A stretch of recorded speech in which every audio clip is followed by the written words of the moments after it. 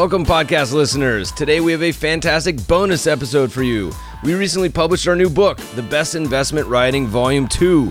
The first one was a hit, with Money Week concluding that it should be on every investor's bookshelf. But we made the second volume even better. We expanded it to include 41 hand-selected investment articles written by some of the most respected money managers and investment researchers in the world.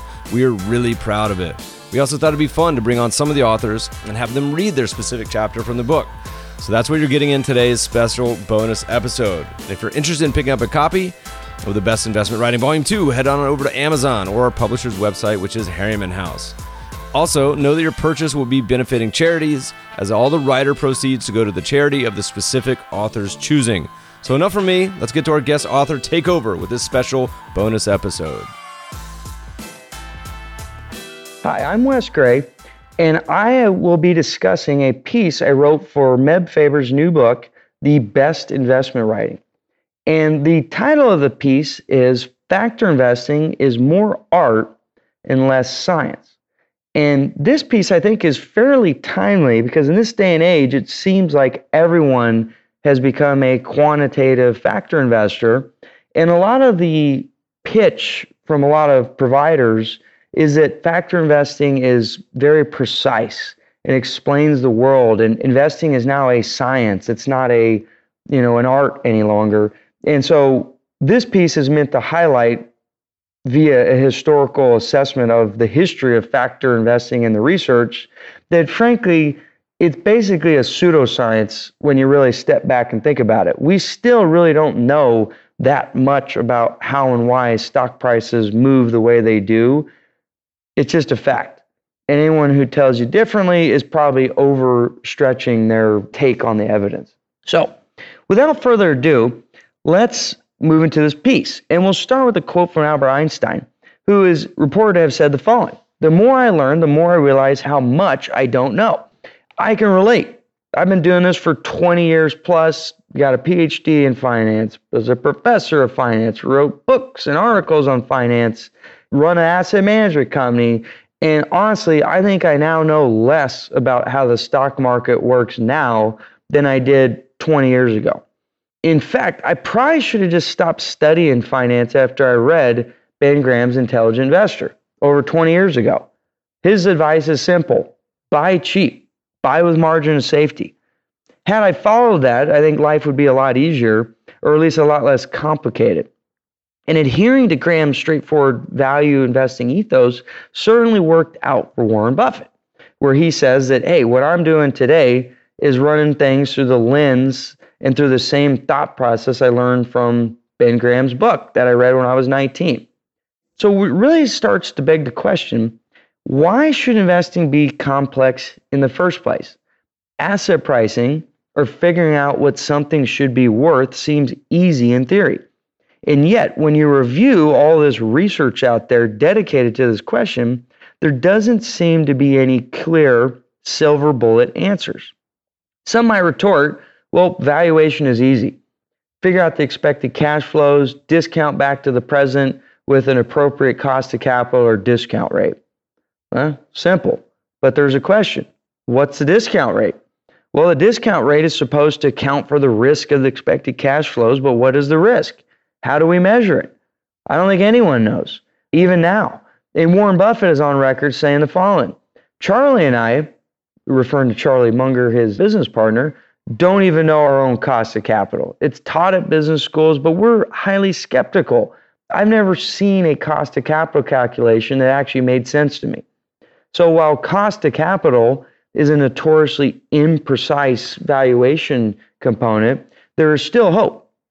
Because I think with many of the ideas out there on the playing field, factor-based risk models seem to have captured the imagination of most empirical asset pricing researchers.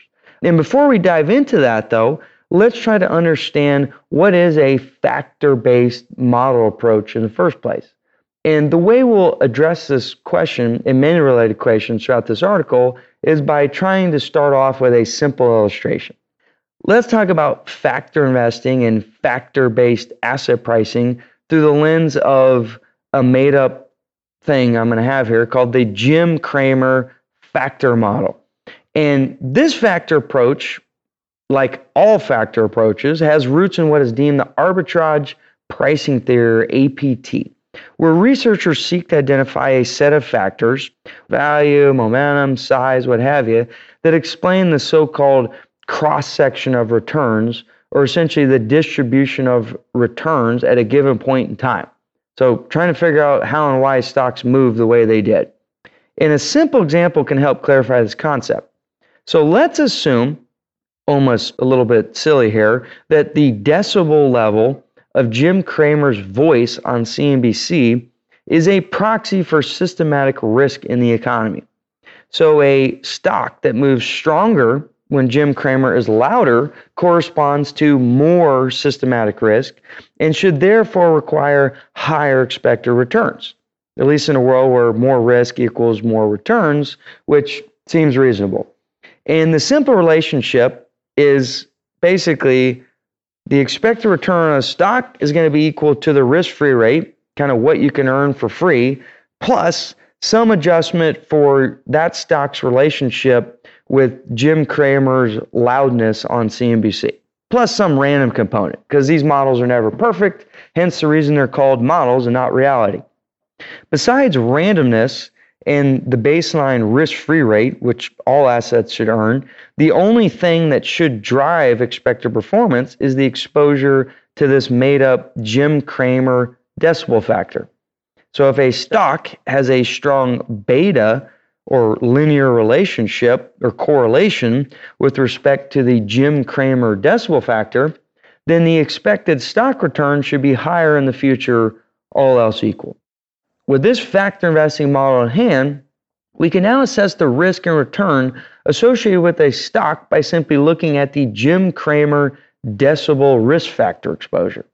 If a stock earns high expected returns and has high Jim Cramer exposure, great. The model seems to work because it explains what happens in the real world. And if a stock earns low expected returns and has low Jim Cramer exposure, well, that's also great. The model seems to work. So if a researcher conducts this analysis across a large sample of stocks, across a long sample period, and confirms the results through a lot of robustness analysis, the model would be deemed the new Fama-French one-factor Cramer model in some academic paper, right? Consultants would use it. Investors would use it. The market would be efficient and everything would be happy. Heck, we might even highlight it on the Alpha Architect blog. However, what if the Jim Cramer asset pricing model started to break down? So let's say the model doesn't always predict what happens in asset pricing markets. Perhaps we start seeing situations where the expected returns don't match the risk profile. In other words, we see situations where stocks earn high expected returns but don't have any measurable exposure to the Jim Cramer decibel factor. Oh no, the model no longer fits our observations. Looks like we need a better model. So what's going to happen? Well, researchers are now going to scramble to identify a better model that will explain why stocks act the way they act. Maybe they'll add new factors. Maybe they'll delete old factors.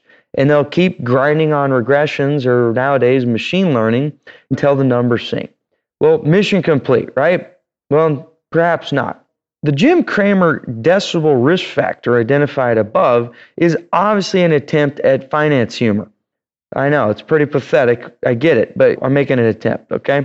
Nonetheless, the description of the process mirrors the basic approach that serious academic researchers and practitioner researchers, for all intents and purposes, have used to identify factors that theoretically and empirically determine why stocks move in expectation. And while the Jim Cramer decibel factor is obviously tongue-in-cheek, some of the wilder explanatory factors that have been earnestly explored by reputable academics are not that far from the concept conceptually. In short, not all factors are created equal. Some factors are more reasonable than others. But before we dive into these factors, let's step back and just literally go through a history of the factor models, which start off with what we determine the original factor gangster, the capital asset pricing model, or CAPM, which in many respects is akin to my Jim Cramer decibel factor model. That's a one-factor model that purports to explain all stock return movements. Looking at the CAPM, it was essentially one of the earliest attempts to explain how stocks move, and it was posited in 1964 by Sharpe, Littner, and Black. And the CAPM proposed something absolutely remarkable. All expected stock returns can be described via one variable, beta, which essentially quantified the extent to which a stock return moved with the so-called market portfolio's return, often approximated by some broad passive index like the S&P 500. So think about that. The CAPM suggests that all expected stock price movements revolve around a single, relatively simple statistical metric. And the elegance of this concept, in my opinion, is arguably on par with E equals MC squared. And the 1990 Nobel Prize awarded to Harry Markowitz and Bill Sharpe was probably well-deserved. Unfortunately, while this CAPM theory was beautiful, the evidence in support of the theory is extremely flawed. And academic research has now demonstrated that the relationship between beta and expected stock returns is simply too flat, i.e., low beta asset returns end up being higher than what they should have been, and high beta assets, which should earn really high returns, end up earning lower returns than what the model suggested. And there's a lot of great reviews on that research, and Fromm and French have actually written a few of them. Happy to send those if you shoot us an email. That's a problem.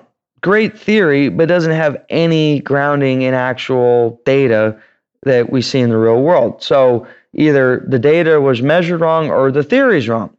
And real portfolios simply don't match the CAPM. In other words, knowing beta doesn't really tell you anything about expected returns. So the CAPM, again, very elegant, awesome, great way to start, was quickly dumped in the graveyard of great theories that don't work in practice. So along came the CAPM apologists and new models with more factors that could help explain how and why stocks move. And the primary puzzle to solve was, why did these small cap value stocks do so much better than what the CAPM predicted? This was kind of the most anomalous portfolio out there. On one hand, and these are two competing theories, small value stocks simply reflected mispricing. So there was sentiment, mispricing, behavioral issues. These stocks just earned higher returns because the market was kind of crazy at the margin. On the other hand, and a theory that's much more in line with what academics would like to highlight, is that these stocks were simply more risky. So small value stocks had something systematic about their nature that made them more volatile, more risky. And so in order to explain this side of the story, Fromm and French come to the rescue with their kind of classic model that frankly probably lays the foundation for what we all know and love as factor investing today. So in response to the failure of the CAPM and our inability as researchers to basically explain the world, in 1992, Eugene Fromm and Ken French, arguably the two greatest empirical financial economists of our time, established the empirical foundations for what many people refer to today as the Fromm and French three-factor model. And this model did a much better job at explaining the various anomalies such as size and value, which, as we highlighted previously, the CAPM does a very poor job at describing. These small value stocks earn way higher returns than they probably should. The three-factor model included the original market factor from the CAPM, but then it piles on two new factors: a long-short size portfolio, often referred to as SMB, and a long-short value factor portfolio, often referred to as HML. And so in the original 92 paper, and it's in table 3, the researchers, they look at stocks from 1963 to 1990, and they highlight the relationship between beta, or general market exposure, size, how big are you, and value, how cheap are you, as measured by book to market. And they do this for all NYSE, Amex, and NASDAQ traded stocks. And there's a few things to note. The slope of beta, so how does stock returns relate to just general market exposure after controlling for size and book to market and all these other things is pretty low. It's only around 15 basis points a month, and it's statistically insignificant. So Fama and French conclude that beta certainly does a poor job of explaining stock return and really is the dagger to the heart of the CAPM model, at least from an empirical standpoint. Whereas when they look at the relationship between expected stock returns and size, there's a negative 15 bp a month relationship that is highly significant. So the bigger you are, the less returns you earn on average. So Fama and French conclude that size seems to have some explanatory power. And then finally, they also look at value, which has a 50 bp a month relationship on average with expected stock returns. So the cheaper you are, the higher your expected stock returns are, at least with respect to cheapness as measured by book to market equity. But of course, if you use any sort of value metric of cheapness versus expensive, you will find a very similar relationship. We have visualization in the article, but I'll summarize it here. Essentially, the CAPM, when one sorts stocks into 25 portfolios along two dimensions, size and cheapness. So one of the portfolios will be a bunch of really small stocks that are really cheap, whereas in the other spectrum, you have a bunch of really large companies that are really expensive, and then everything in between. And then we look at the performance of these 25 portfolios, and then we look at the relationship between these portfolios and their CAPM beta. It basically does a CAPM, that is, does a terrible job predicting the future returns of these portfolios. And why is that? Well, predominantly there's two outlier portfolios. The small value portfolio earns way higher excess returns than its beta estimate would suggest. Similarly, small growth stocks, or basically tiny expensive securities, do terrible relative to what they're supposed to do under the assumption of their estimated beta. So doesn't work, right? But obviously, if we throw in a size factor and a value factor and the market factor, and then we go and try to explain the Fama French 25, it's going to do a much better job because now we have size and value kind of mechanically built into this relationship now. And so this Fama French three-factor model essentially rescue factor investing from the graveyard because now academics have a tool where with three relatively simple variables, one can predict out of sample how and why stocks are going to move the way they actually move. Research moved forward, and after Fama French's 92 and 93 papers related to their three-factor model, they now had a tool to explain stock return movements, which opened up a whole can of worms on trying to understand active management. Do managers have skill? Are they just lucky? What have you? So researchers decided to apply these enhanced factor attribution or factor risk model tools to explain mutual fund manager performance. And unfortunately, the early results concluded that mutual funds seem to have persistent performance, even after controlling for size, value, and market exposure. Winner managers kept winning and loser managers kept losing. These results suggested that active managers may exhibit some level of skill.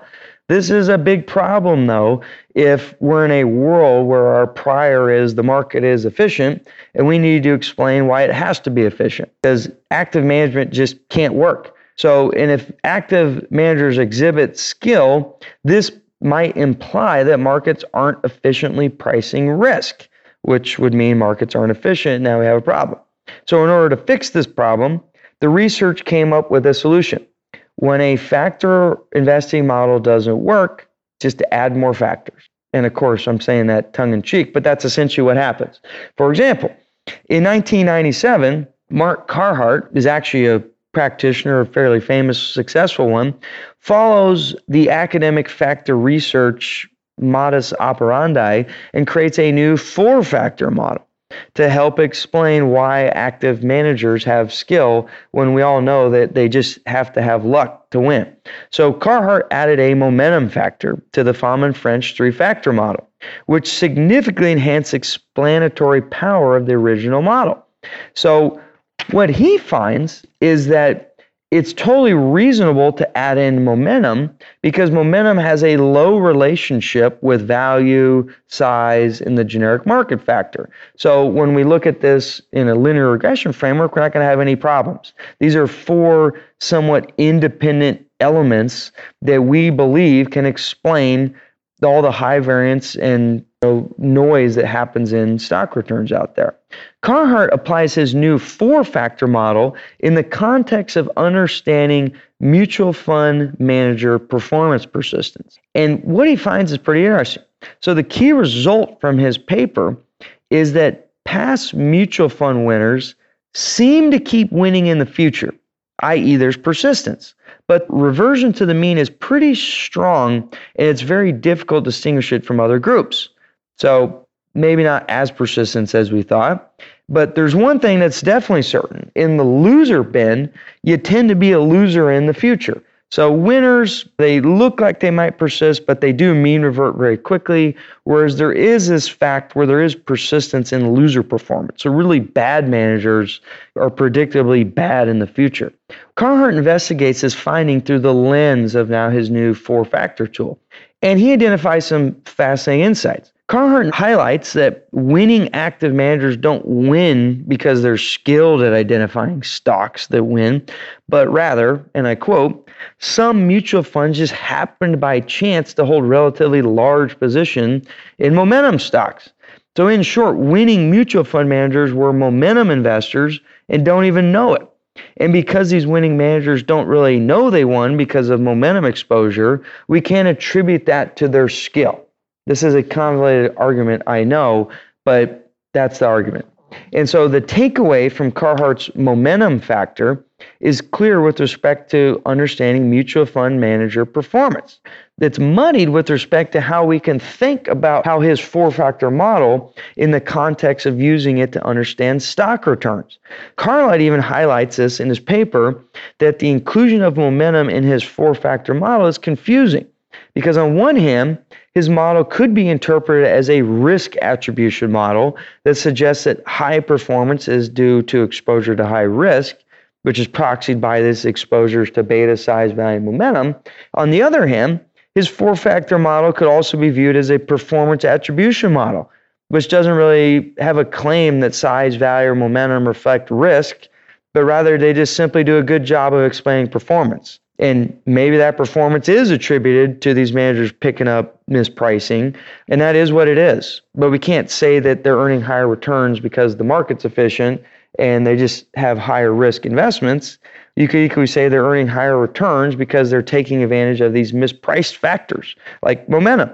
Carhart's paper leaves readers with the nagging question, are factor models really capturing risk or are they simply capturing mispricing effects? And Carhart's momentum factor really opened up the discussion on the so-called factor wars, because momentum, or investing based on past prices, went directly to the heart of the weakest form of the efficient market hypothesis. And clearly, researchers need to head back to the drawing board, because one could not simply add more factors and claim victory that the market was efficient without first identifying why factors explain the performance and why that reflected a genuine risk premium. In other words, factor models can't reflect a game of throwing spaghetti against the wall and seeing what sticks. Economists need to get back to the drawing board to understand why factors matter in the first place, why they're pricing stock returns. The world essentially needed to move towards less data mining and more economic theory, because the 3 and 4 factor models that were run show that for over a decade, clearly, the world needed to move into a stance of less data mining and more economic theory before we were ever going to really be able to understand how and why stocks move the way they do. That said, the 3 and the 4 factor models kind of ran the show for over a decade following their respective publications. So from the early 90s through the 2000s, it was all good. However, within academia, Fama and French and Carhart's factor model were generally considered to be part of the empirical asset pricing discipline. However, critics were concerned that data dredging drove the discipline, and whatever results that had the highest T-stats won the day. So again, if your model doesn't work, just add another factor that has a high T-stat and victory. So at some level, there was nothing wrong with this approach. Understanding historical facts can be an important baseline for understanding of how the world works. And that's kind of really the core innovation from Fama French 92.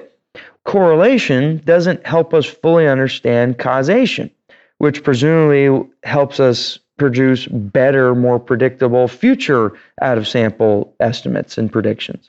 So the three-factor model was a perfect example of the problem.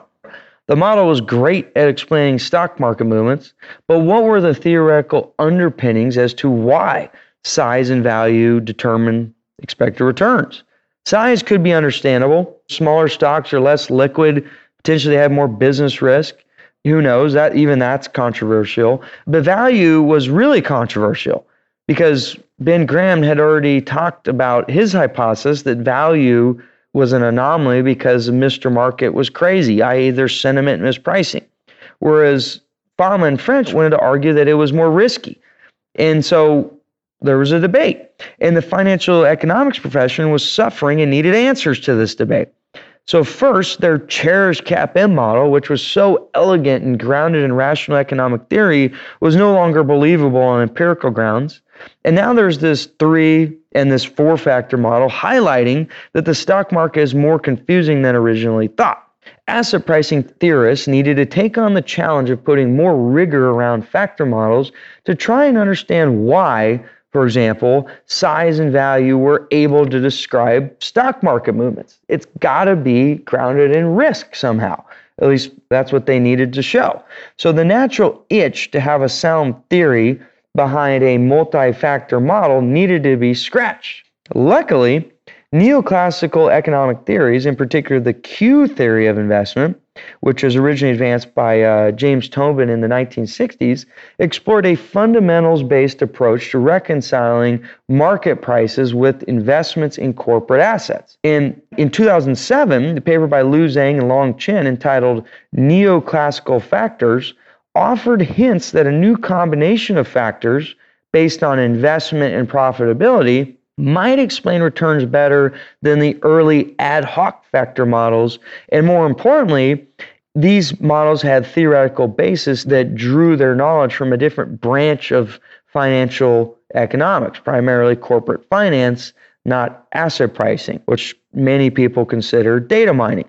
So Liu Zhang and colleagues continued their research trying to build a unified asset pricing theory that established economic logic behind a multi-factor model that hopefully would do a good job of explaining how and why returns do what they do.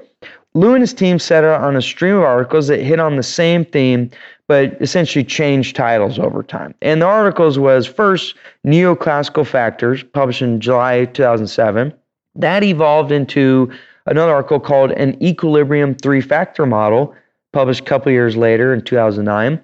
And then it moved to Production-Based Factors a few months later. And then it moved to a better three-factor model that explains more anomalies that same year. Changed titles to An Alternative Three-Factor Model. And then finally, 3 or 4 years later, Digesting Anomalies, an Investment Approach. So as these new neoclassical Q factors were further refined, it became clear that they offered a powerful alternative explanation for the cross-section of returns that was actually grounded in risk-based theories, at least in theory. I won't say risk-based theories, but theories that are tied to economic foundations, because a risk-based theory could be confused with a lot of the prior attempts at essentially relating the correlation of consumption with different investments and trying to argue that that's why certain things earn higher returns than others. So unfortunately, the powers that ran the top-tier academic journals were not interested in rocking the Fama and French three-factor boat, which was kind of the king of models. And Professor Zhang and his colleagues had a challenging time getting their ideas published. But the situation would change when Fama and French decided to actually embrace the idea of creating an enhanced factor model, which ties better back to economic theory. Fromm and French themselves adapt to new research findings. Perhaps seeing the handwriting on the wall that the three-factor model rested on a shaky theoretical foundation, Fromm and French, almost what seems to be in a counter attempt to cut off the Q-factor model at the pass, offered enhancement to their three-factor model in hopes that Liu Zhang and others wouldn't beat them to the punch. So in 2004, the dynamic Fromm and French duo extended their model to now include 5 factors. So and they added 2 more additional factors: operating profitability, or what they call robust minus weak, which is simply long firms that have high operating profitability and shorting firms that have low operating profitability, and investment, where this portfolio is long firms that have conservative or low investment policies and shorting those firms that have high or aggressive investment policies. And for those paying attention, these 2 additions to the Fromm and French three-factor model appeared thematically very similar to the new Q factors proposed by Zhang and his colleagues, where they have 2 factors that are also called operating profitability, where they use return on equity, which is a similar idea, and investment, where there is called real investment factor, but it's basically the same idea. So the question was, had Liu Zhang and company been cut off at the academic pass by Fromm and French?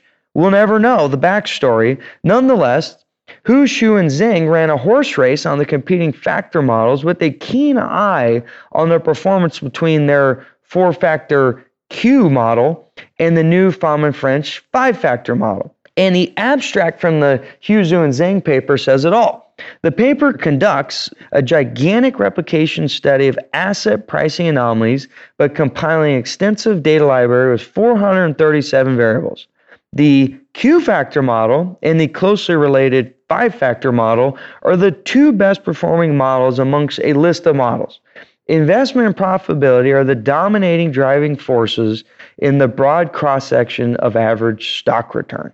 The Hu, Zhu, and Zhang 4-factor model captures all the returns associated with the new 5-factor model outlined by Fromm and French, but with 1 less factor.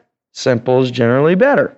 Interestingly enough, and in their paper, they highlight that not only does their model do a better job at explaining essentially how and why stock prices do what they do, but it also explains the 5-factor Fromm and French model. So what's the point of their model if the Q-factor, 4-factor model explains the 5-factor model? Like, there's no need to have more factors if one with 4 can explain it all, which suggests that Fromm and French's quote-unquote new profitability factor may not be a new dimension at all, because it can be explained very easily when you just control for market, size, and the Hu, Xu, and Zhang investment ROE factors. So interesting enough, while the 2 research teams debated the merits of their respective models, one fact stood out. Both researchers found that the value effect, which arguably was the largest effect in the past, may not even be real. But how can this be? Value has always been part of the factor literature. The new factor research suggested that value was simply a proxy for risk exposures to profitability investment. And once you control for the new profitability and the new investment exposures, value really ceased to exist to have any explanatory power. In short, value is dead. The comments below, taken directly from the source papers, describe their findings. First, Fromm and French, highlighting that value is dead. With the addition of profitability investment factors, the value factor of the Fromm and French 3-factor model becomes redundant for describing average returns in the sample we examine. Hu, Xu, and Zhang take things a step further and such that both value and momentum are dead. So the alphas of HML, i.e. the value, and UMD, i.e. momentum, in the Q-factor model are small and insignificant. But the alphas of the investment and the ROE factors in the Carhart model, which is the 4-factor model that has Fromm and French plus momentum, are large and significant. As such, HML and UMD, i.e. value and momentum, are probably noisy versions of the Q factors. In other words, value and momentum are not even real. They're really just rough proxies for basic profitability investment type ideas. This obviously raised the flag for practitioners out there. Said, step aside, ivory tower. We're going to offer our opinion on this now because you people might be data mining or overthinking this a little bit too much. So at this point, the argument over the king of factor investing models was limited to the domain of uber geeks, Fama French, Hu, Xu, and Zhang. Hu, Xu, and Zhang models are arguably the best on empirical and theoretical grounds. But of course, outside of academic research circles, practitioners wanted to add their 2 cents because they also look at this. So, for example, there's a paper from a joint team of academics and researchers at Robeco Asset Management, aptly named 5 Concerns with the 5-Factor Model, which goes straight to the heart of these models. And I'll just do a quick bridged abstract. Although the 5-factor model, and they're referring to the Fama French model, exhibits significantly improved explanatory power, we identify 5 concerns with regard to this model. It maintains the CAPM relation between market beta and return. Second, it continues to ignore momentum. Third, there are a number of robustness concerns. Fourth, the economic rationale for the 2 new factors is not really clear. And fifth, it does not seem likely that the 5-factor model is going to settle really any debates out there. In a sense, they're saying, hey, this is a lot of data mining and overthinking, and I don't think you've really helped us understand anything. And of course, get to the punchline here, there really isn't a factor debate that's going to be complete unless Cliff Asness and his team at AQR have a little opportunity to weigh in. And this whole debate has obviously triggered the big mountain at AQR. Asness was struck by the reported redundancy of this so-called value factor described in Fama French and Hu, Xu, and Zhang. He just couldn't believe it. As a practitioner as well and academic, I agree. That seems crazy. So Asness decided to investigate the issue with his own article. Our model goes to 6 and saves value from redundancy along the way. So first, Cliff replicates the Fama French findings. And sure enough, they checked out. The evidence also highlights that value doesn't matter once you control for profitability investment. But he moved one step further. Next, he considered the elephant in the room that all factor models need to address but rarely do, momentum. In other words, Asness decided to see what would happen if he added momentum back into the Fama French 5-factor model and created a 6-factor model. Arguably is crazy why they didn't do that in the first place, because everyone already has known that momentum has always been one of the more interesting factors, but that's another side debate. So perhaps not surprisingly, Asness finds that once one adds back momentum, it increases the explanatory power of the model, and now it makes value seem to be redundant still, though, which is interesting. Was value simply a proxy, really, for exposure to profitability investment? Because if we add in momentum, the original hypothesis that, well, value has to matter. Like, why is it not mattering? But Asness wasn't done with his investigation, because with all this factor investing stuff, the devil really is in the details. So Asness takes it a step further and says, let's actually look at the value factors construction.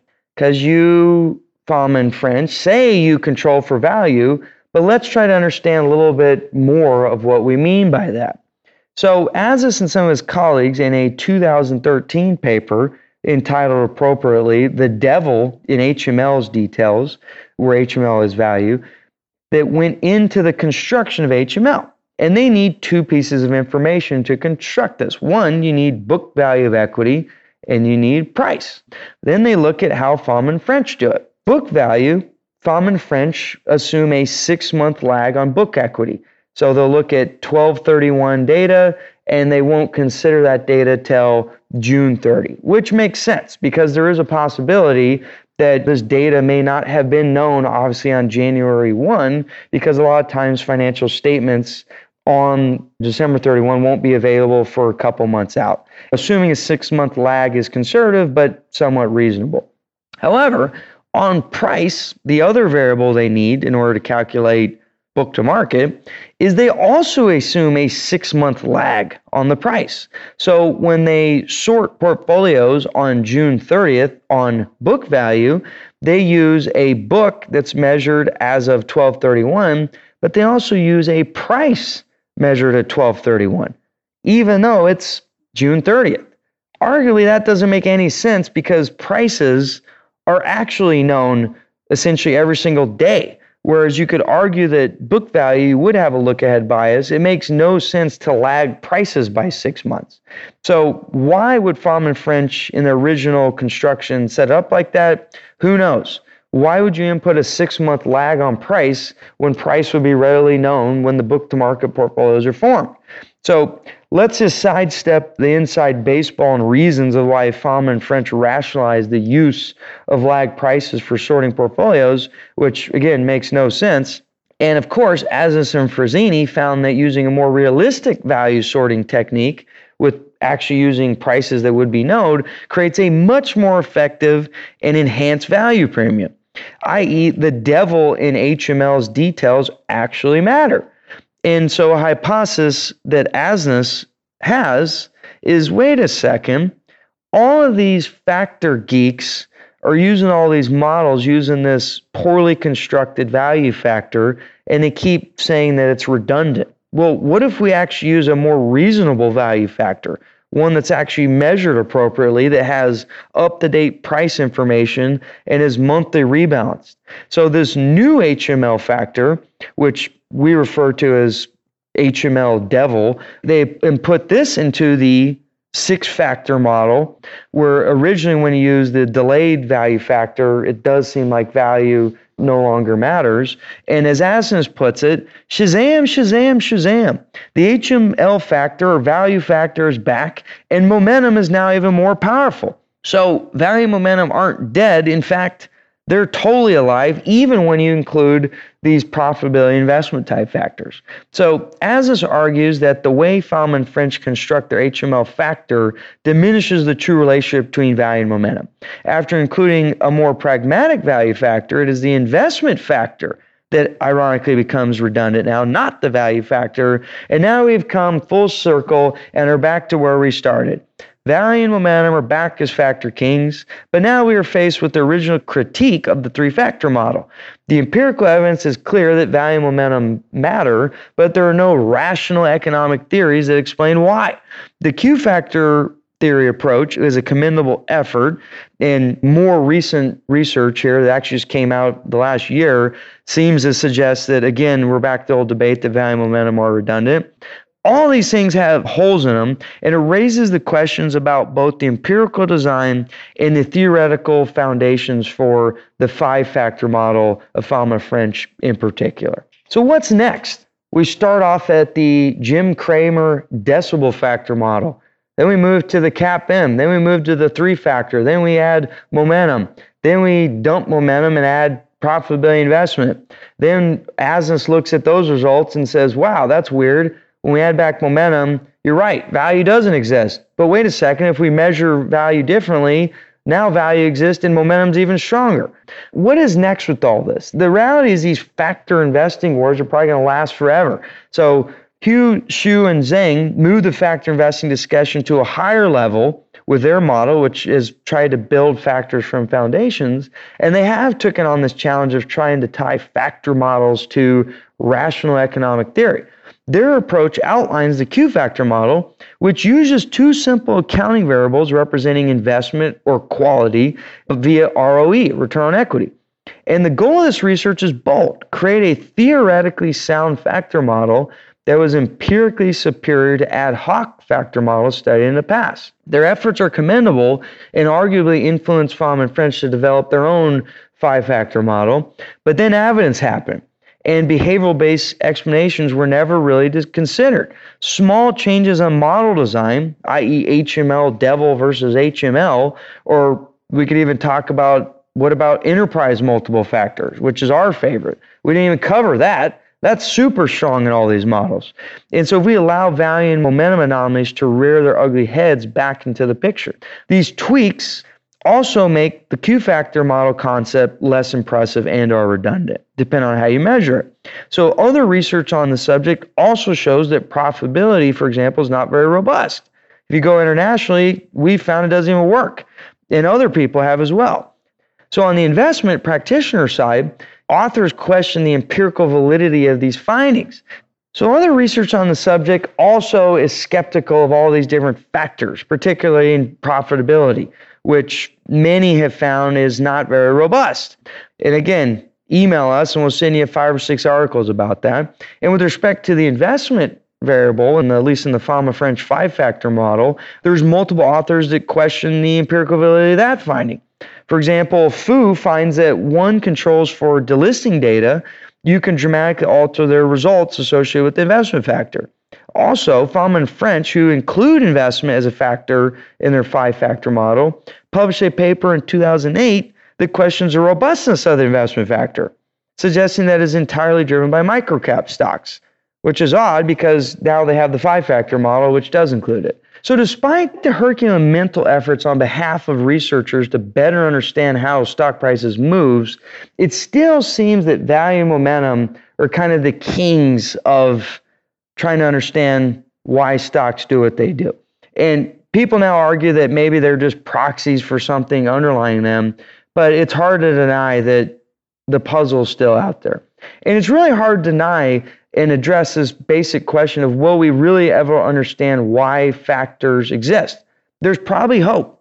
An alternative approach to all this is to simply change the mental model for understanding the theoretical underpinnings for factor models. For example, in order to explain the value and momentum factors, one must wander beyond the realm of traditional rational economic theory.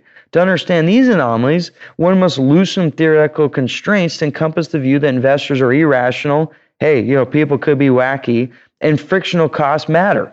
There could be limits to arbitrage. So just because people are wacky, that it could have mispricing effects if it's hard to take advantage of them or costly. You can still see issues in stock prices, and it's not like there's free money lying around because it's really expensive to take advantage of idiots, essentially. So this train of thought is often referred to as behavioral finance. But relaxing the assumption that investors can be irrational does not imply, as mentioned, that there's easy money lying around. And we've explained this in a piece we called Sustainable Active Investing Framework. However, relaxing these assumptions may help us better understand why risk or mispricing factors like value and momentum continue to stick in factor models. And of course, relaxing rational constraints adds degrees of freedom for modelers and makes the challenge of understanding reality more difficult. And perhaps this trade-off is best outlined by Professor Fama, his incredibly insightful piece, Market Efficiency, Long-Term Returns in Behavioral Finance. And here's the abstract of the paper, which I think we have to read because it's great. Market efficiency survives the challenge from the literature on long-term return anomalies. Consistent with market efficiency hypothesis that anomalies are chance results, apparent overreaction to information is about as common as underreaction.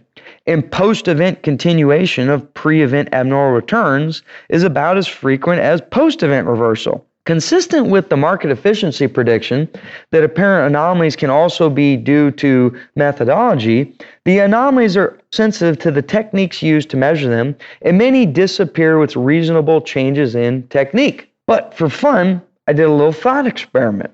What would happen if someone simply reversed the wording from Fama's abstract and communicated the behavioral finance message? I'll read this. Long-term return anomalies survive the challenge from the literature on market efficiency. Consistent with the market inefficiency hypothesis that instances of market efficiency are chance results, evidence that prices react appropriately to information are sparse, and evidence that post-event prices are efficient following pre-event information are few and far between. Consistent with the market inefficiency prediction that instances of market efficiency can also be due to methodology, evidence for market efficiency is sensitive to the techniques used to measure them, and much of this evidence disappears with reasonable changes in technique. So interestingly enough, the behavioral version of Fama's abstract could arguably stand as strong based on the collective evidence, if not stronger, than the statement put forth by Fama, which emphasized market efficiency. So my conclusion is that as we sit here and understand the history of factor research and factor wars, in many ways, my conclusion is that we are still a long way away from understanding the so-called science of investing. In fact, it's probably all a pseudoscience. We're probably better off understanding the insanity of investors and the incentive of delegated asset managers if we want to understand the science of investing. But this is controversial amongst many financial economists. I think Fama says it best in a recent interview with Joel Stern, where he even highlights from his conversations, where he just basically admits that this is kind of wild. After 50 years plus of research and refinements, most asset pricing models have failed empirically. He also states, estimating something as apparently simple as the cost of capital remains fraught with difficulty, which again, that's exactly what Warren Buffett said. And then finally, his final statement, the wide range of estimates for the market risk premium, anywhere from 2 to 10%, cast doubt on their reliability and practical usefulness. This is from Fama, talking about all this research, basically highlighting it. It feels a lot like pseudoscience, and we don't really know anything. So it sure sounds to me like we're about as close to understanding the science of finance as we are to understanding the science of astrology. And the painful reality is that factor investing is still mostly art and maybe just a little bit of science. In conclusion, thank you very much for listening. I know this was a bit long-winded, and who wants to listen to really the history of factor investing research? But I hope you gained some insights. I hope you gained some skepticism. And I hope you focus on continue to learn and continue to get better. And we will talk to you soon.